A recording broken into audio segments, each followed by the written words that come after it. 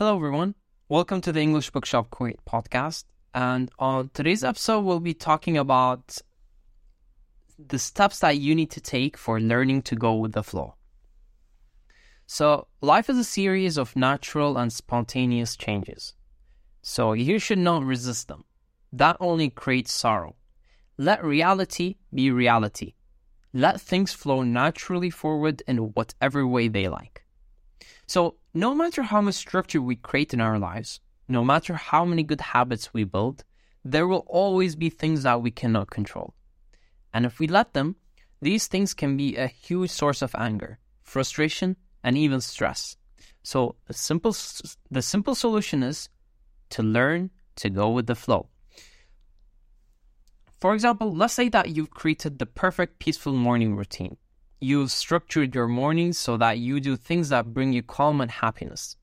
And then a water pipe bursts in your bathroom and you spend a stressful morning trying to clean up the mess and get the pipe fixed. You get angry. You are disappointed because you didn't get to do your morning routine. You are stressed from all these changes to what you're used to. It ruins your day because you're frustrated for the rest of the day. Not the best way to handle things, is it? And yeah, if we're honest, most of us have problems like this, with things that disrupt how we like things, with people who change what we're used to, with life when it doesn't go the way we want it to go. Go with the flow. What is going with the flow? It's rolling with the punches. It's accepting change without getting angry or frustrated. It's taking what life gives you rather than trying to mold life to be exactly as you want it to be.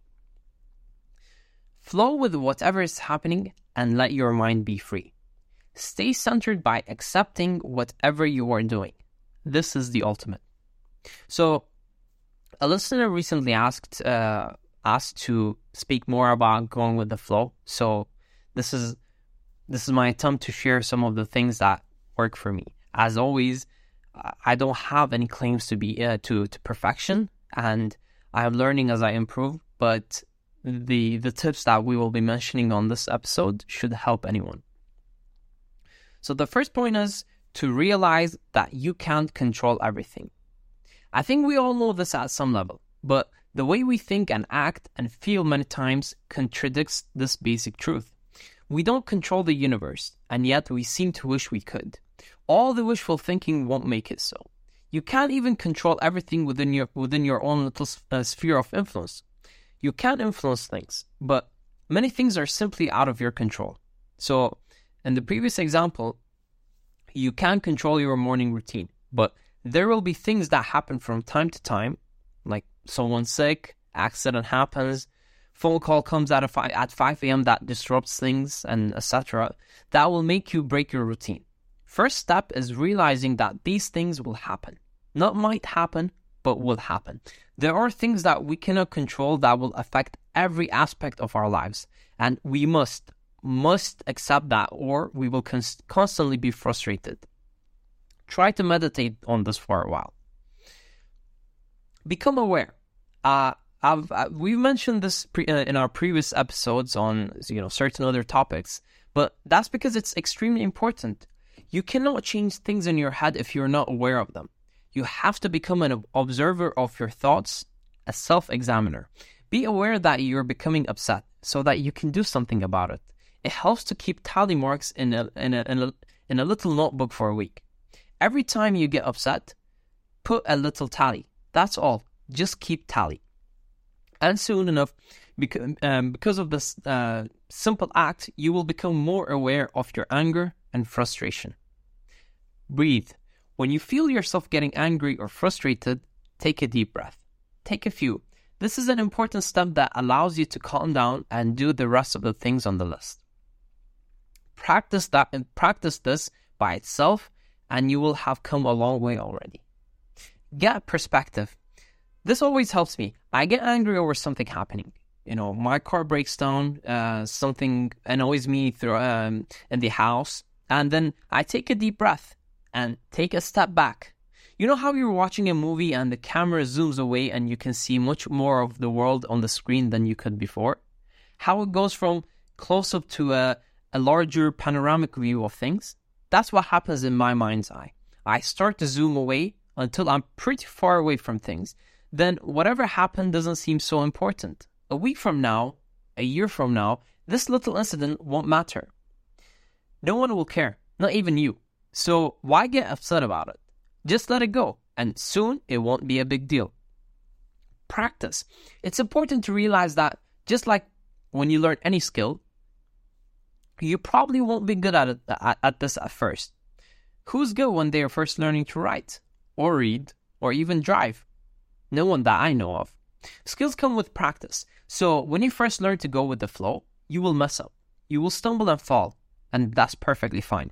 It's part of the process. Just keep practicing and you will get the hang of it. Baby steps. Along the same lines, take things in small steps. Don't try to become the master overnight. Don't try to bite off huge chunks. Just bite off something small at first. So make your first attempts to go with the flow small ones. Focus on the tally marks that we mentioned first. Then focus on breathing.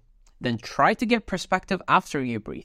And you might try the easier situations first. If your work problems are easier to accept than your frustrations with your kids, for example, start with work. Laugh. It helps me to see things as funny rather than frustrating. Car broke down in the middle of traffic and I have no cell phone or spare tire. Laugh at my own incompetence. Laugh at how absurd the situation is. That requires a certain amount of detachment.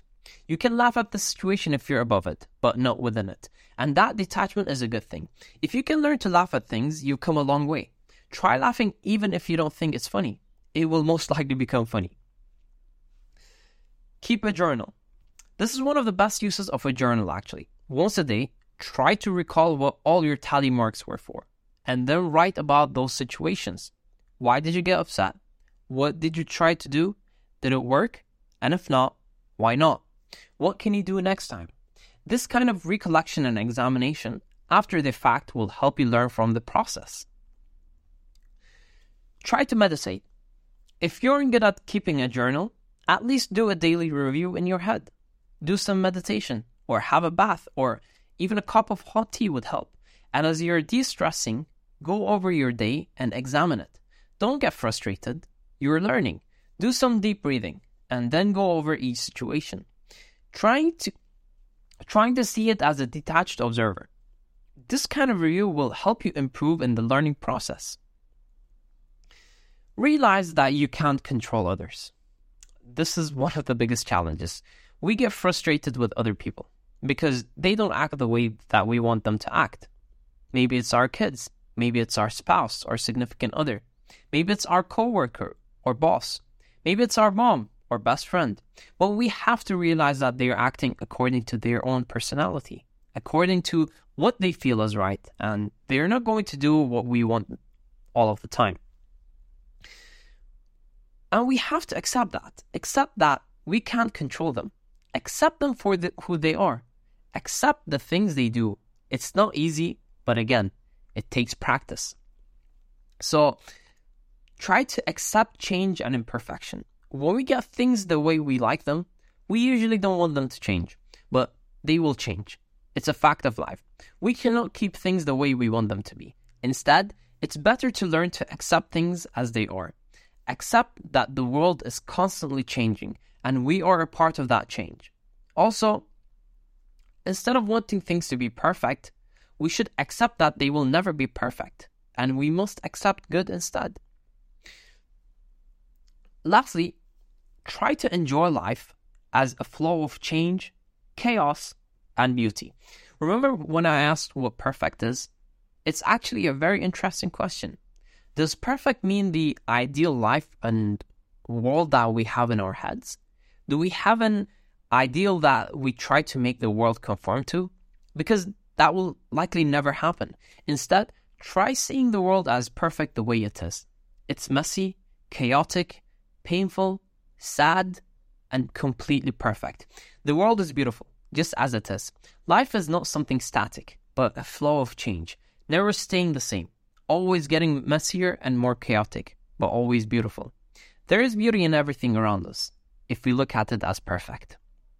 So I hope these steps that we mentioned, that I have mentioned, will help you to learn to go with the flow. And if you've enjoyed today's episode, it would mean the absolute world to us if you could share it with your friends and those people around you who you think will benefit from. We're trying to upload these episodes 3 times a week. So we try to keep a regular schedule. So that did not work out, but we are doing our absolute best to upload 3 times a week. And the response that we're constantly getting and the feedback that we're constantly getting from our listeners is helping us a lot. So if you have any suggestions, or if you have any topics that you would like us to speak about, please don't hesitate to contact us on our social media channels. That's where we that's where we're focusing. That's where we're focusing on. So you can contact us on our social media channels, and you can also email us so that we can try to improve the podcast.